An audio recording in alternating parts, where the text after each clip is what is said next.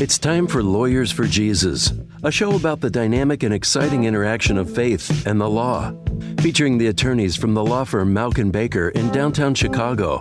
Mauck & Baker is nationally known for defending freedom and for serving the people of faith. And now, Lawyers for Jesus. Hello, welcome to Lawyers for Jesus. I'm Rich Baker, an attorney and a partner at the law firm of Mauck & Baker in Chicago.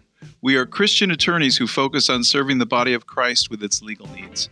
To learn more about us, go to mauckbaker.com. That's MAUCKBAKER.com.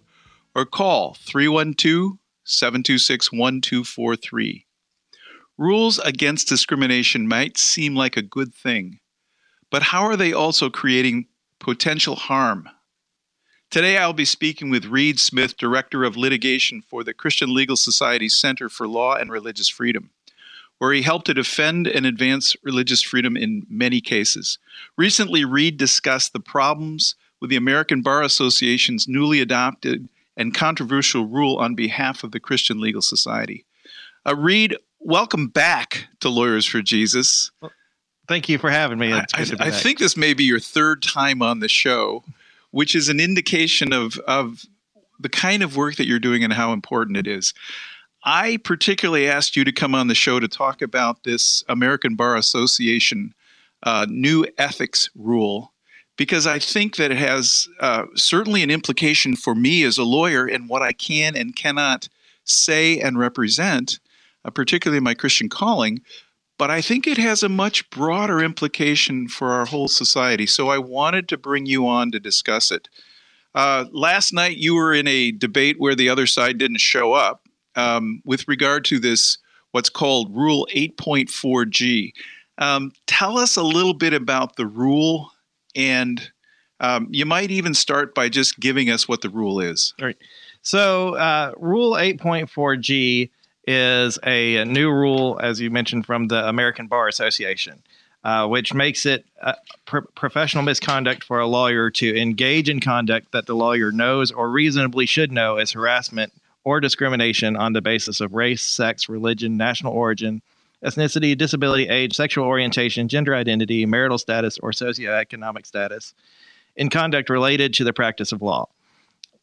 And then it has a few caveats there, but that's the heart of the rule. Well, so right away we hear that there is this conflict coming up between a very important topic in our society, which is discrimination, and free thought. So, right. So this Christian Legal Society is opposed to this rule as it has been passed.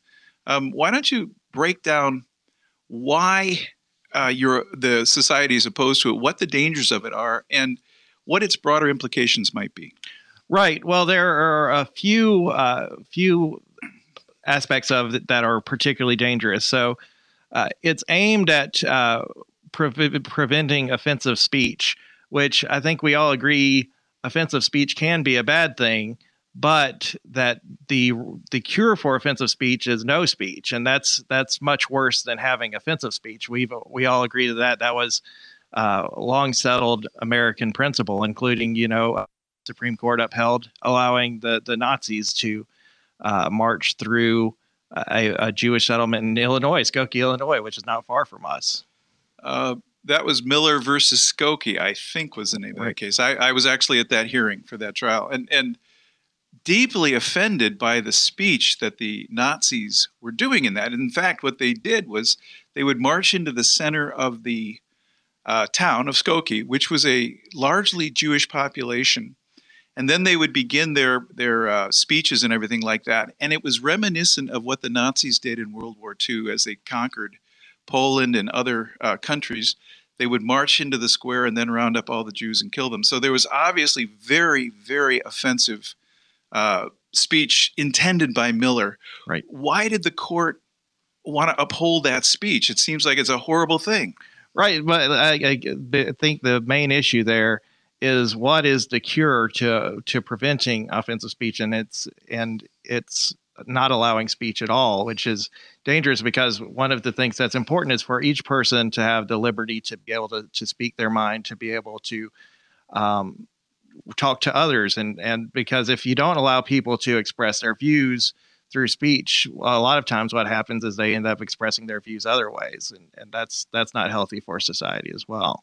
So what you're really saying there in some ways is there's got to be debate, or if there's no debate, then it's not that the issues will go away, but the way to resolve the problem will probably turn to violence or other matters. Right, and that's an essential part of being a free country. Is one of the differences between the United States and some of these other countries that are oppressive is that there's no way for people to speak their minds and to let their voices be heard by the government.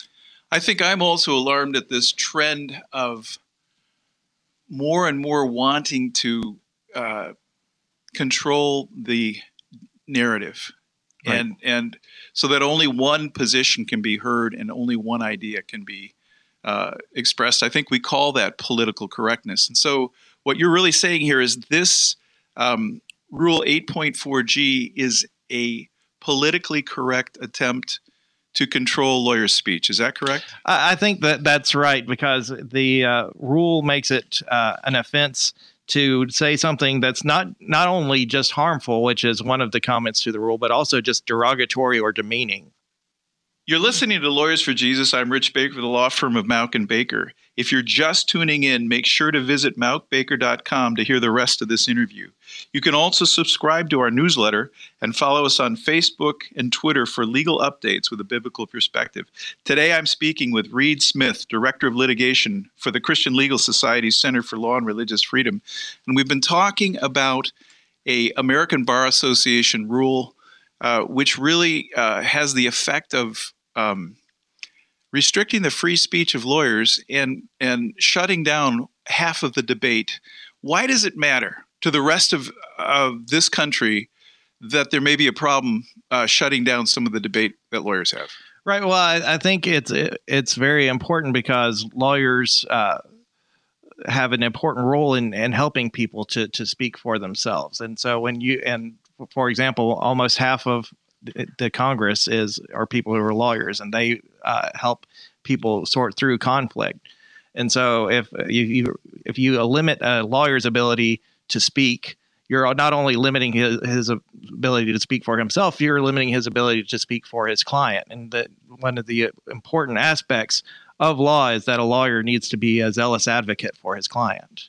So how could this affect, let's say, my speech? I represent a lot of Christian churches. I represent a lot of not-for-profits.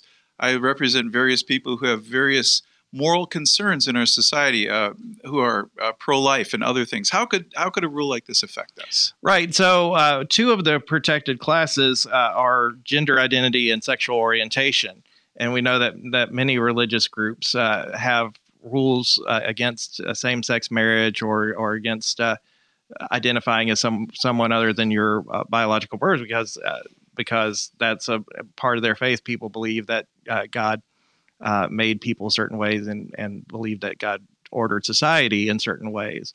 So if you're representing a church and you say, for example, that same-sex marriage is wrong, and this can one of the important parts of the rule is it expands the rule to all practice related to all conduct related to the practice of law. So it's not just while you're being a lawyer for somebody, it's also while you're speaking at social events. So that's expressly included in the comments to the rule, or you're speaking to the bar. So when you're giving advice, you have to self-censor so that you're avoiding saying something that someone may find offensive, including saying, well, yes, church, you have a religious right to limit your membership or limit your leadership anyway to people of your religious faith.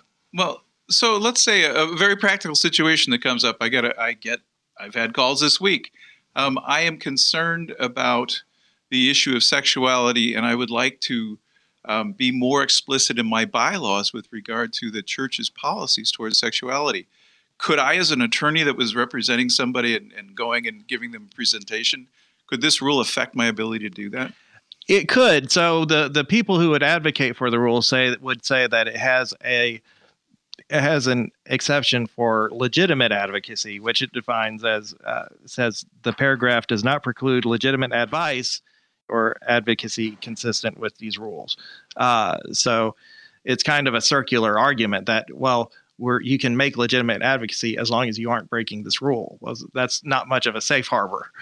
I think that's one of the problems that I, as an attorney, have with this is it's sort of well, trust me, we won't violate this rule, but we don't have any real limits to what we can do. Right. And especially for people of religious faith. So, for example, Dennis Rendelman, who was the chief counsel of the ethics committee that helped get this rule passed, spoke about how religious people don't respect their victims of their sincerely held religious beliefs. And so when he's talking about people being victims of religious belief, he's certainly putting a thumb on the scale against religious speech. Yes, if I had read that and knew that he was sitting on the panel now judging me for having represented that particular church or given them counsel with regard to sexuality, that would certainly cause me to be concerned about the outcome. I'm thinking, and we're going to run out of time here, but I'm thinking of the Baker's case, where the panel that was listening and judging him for violation of their human rights actually had very similar views. So what I'd like to do here is we need to take a break. Coming up, we will talk further with Reed Smith, Director of Litigation for the Christian Legal Society, Center for Law and Religious Freedom, and we'll be talking about the ABA's problematic rule with regard to lawyers' speech. I'm Rich Baker, and this is Lawyers for Jesus.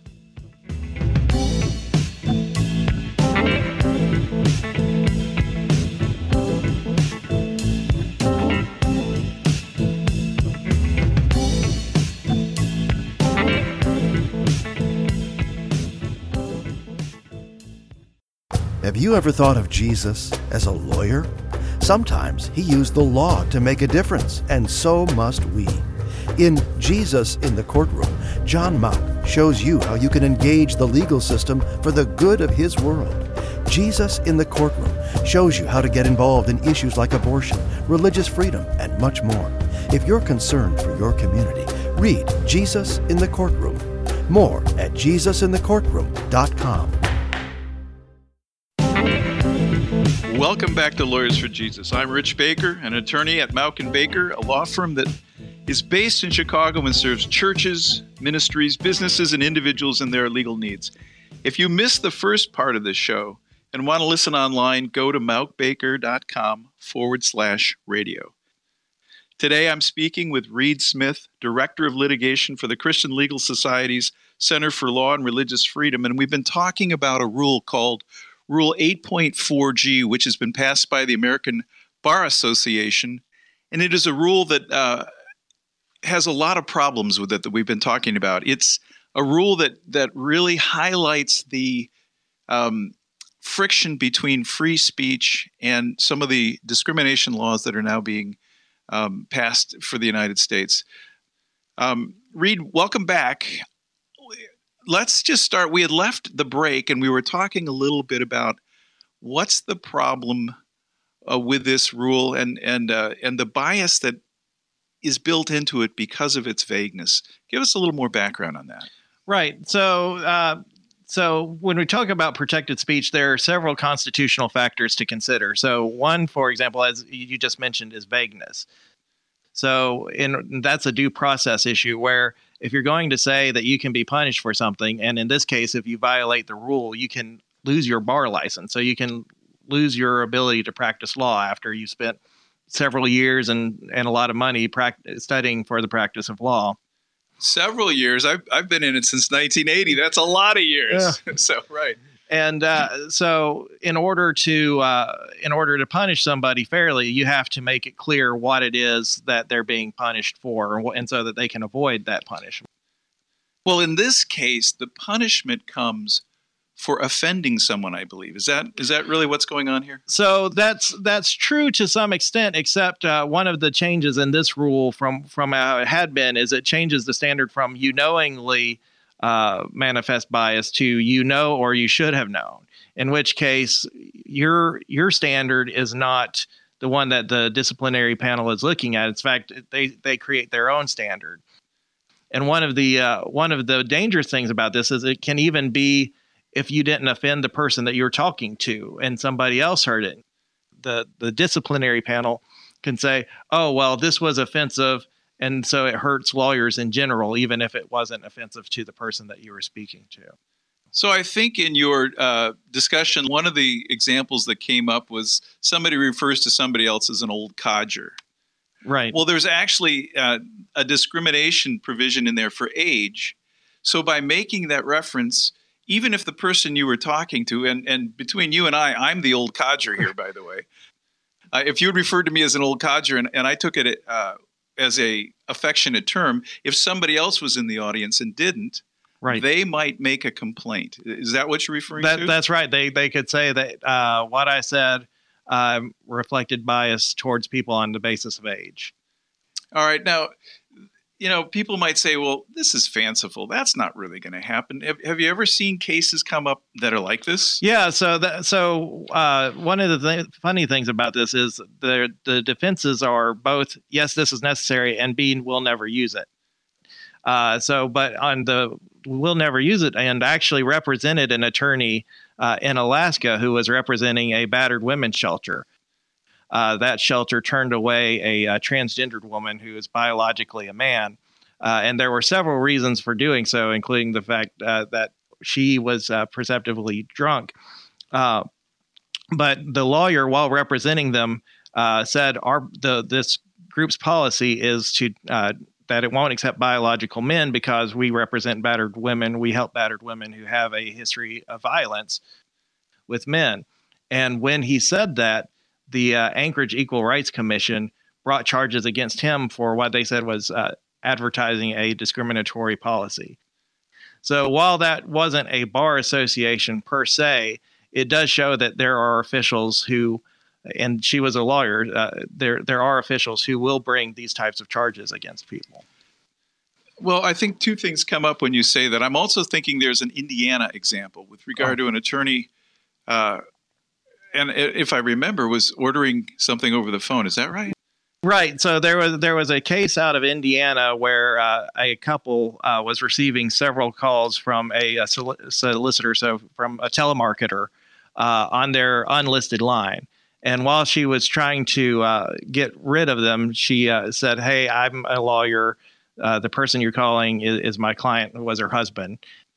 And I'd like you to stop calling." And when when the person responded, they had an effeminate voice, and she said, "Oh, are you gay?" And the person took offense at that and reported it to the bar, and that lawyer was disciplined. I think she was suspended for a short time. So what I'm hearing in these is, depending on who the panel is and what their own agendas are, this could be very, very speech threatening to those who disagree with whatever the panel's agenda is. Right. Is that correct? That's correct. And that's one of the other challenges of this is it's overbreadth. So even if a lawyer isn't challenged under it, lawyers will self-censor themselves so that they avoid even having the risk of being brought up on disciplinary charges. I think the term used for that is chilled speech. Correct. And that's also something that in the past our courts have protected. When the effect of a particular rule is to chill speech even before it's been made. So I want to come back to that. You're listening to Lawyers for Jesus. I'm Rich Baker of the law firm of Malkin Baker, and we're talking with Reed Smith, Director of Litigation for the Christian Legal Society Center for Law and Religious Freedom. We've been talking about what I would call a politically correct rule that the American Bar Association has passed, and with its effect on lawyers, including myself. But Reed, this is broader than that, isn't it? Yeah. So it's broader in several ways. One is even if you just belong to a group that's perceived as discriminatory. So if you're a lawyer and you go to a Catholic church, that could be in itself a violation. But it's also no. All right. Just break this down for me. That seems extreme. What's the problem with that? Oh, well, because you're associating with yourself with a group that discriminates on the basis of numerous protected classes here, or at least arguably does. So, for example, because the Catholic Church does not recognize same-sex marriage, and you're associating yourself with a group that doesn't recognize same-sex marriage, then that could be viewed as derogatory or demeaning conduct. So in many ways, the offense is, or the charge is that you hold a position or making a statement that's offensive to another group, and on that basis, you can be disciplined. Right, and it's even a little bit more devious than that, because the rule also expressly accepts certain types of offensive speech. So it says if you're making offensive speech on behalf of underrepresented clients, then that's fine. If you're making offensive speech but in support of diversity or inclusion, then that's fine. But it's not fine if you make offensive speech that we don't like. Yeah, I think that's the trend in our culture, not just with regard to lawyers, but other professionals. And there's a great pressure for people not to speak up because they're afraid. Right. And this is just one more example of that. Has the Supreme Court said anything about this kind of speech? Yes. So the Supreme Court actually recently, in an 8-0 decision, so it was unanimous, affirmed that offensive speech is constitutional. This was the case involving a band that was Asian, and their name was the Slants. And the trademark office wanted to deny them a trademark on the basis of offensiveness, and the Supreme Court unanimously overruled that decision. What was the reasoning that the Supreme Court gave for that? Why? So, well, the Supreme Court basically said in that case that that viewpoint discrimination is considered one of the most egregious forms of speech control, because you're not even saying a topic is off limits. You're saying people can talk about this topic, but you can't express a certain view on a topic. And it has said offensiveness can be a form of viewpoint. So as a Christian attorney, one of the things that I hear in this is if the gospel is offensive, then it's off limits. And professional organizations and society can begin to limit my ability to speak the gospel because it offends somebody else. Well, that's absolutely right. That it's what they view, what the disciplinary committee views as offensive, not what you necessarily or your friends view as offensive. Well, Reed, I knew we were going to run out of time, and it's gone really quick. Give us a little bit of background on Christian Legal Society, what you're doing, and how anybody who has an issue like this might want to give you a call. So Christian Legal Society, you can reach us at christianlegalsociety.org. We are fighting for people's rights. If you have a religious liberty issue and you think that you're being denied your rights, you can look us up on the website, and we're happy to talk with you and see if we can represent you. So give me that one more time. It's christianlegalsociety.org. Thank you very much. My guess is we'll have you back again, because these issues just keep coming back, and they are so important.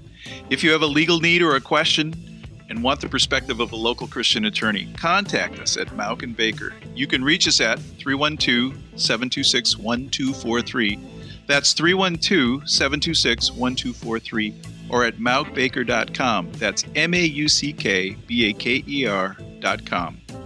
On our website, you'll find our Lawyers for Jesus podcast, and you can also subscribe to our newsletter for legal insights. Thanks for listening. I'm Rich Baker, attorney at Mauck & Baker, and this is Lawyers for Jesus.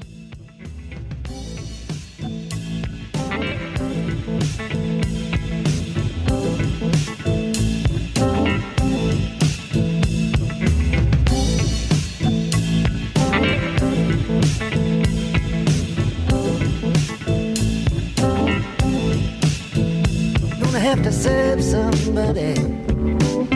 Yes, indeed, you're gonna have to serve somebody.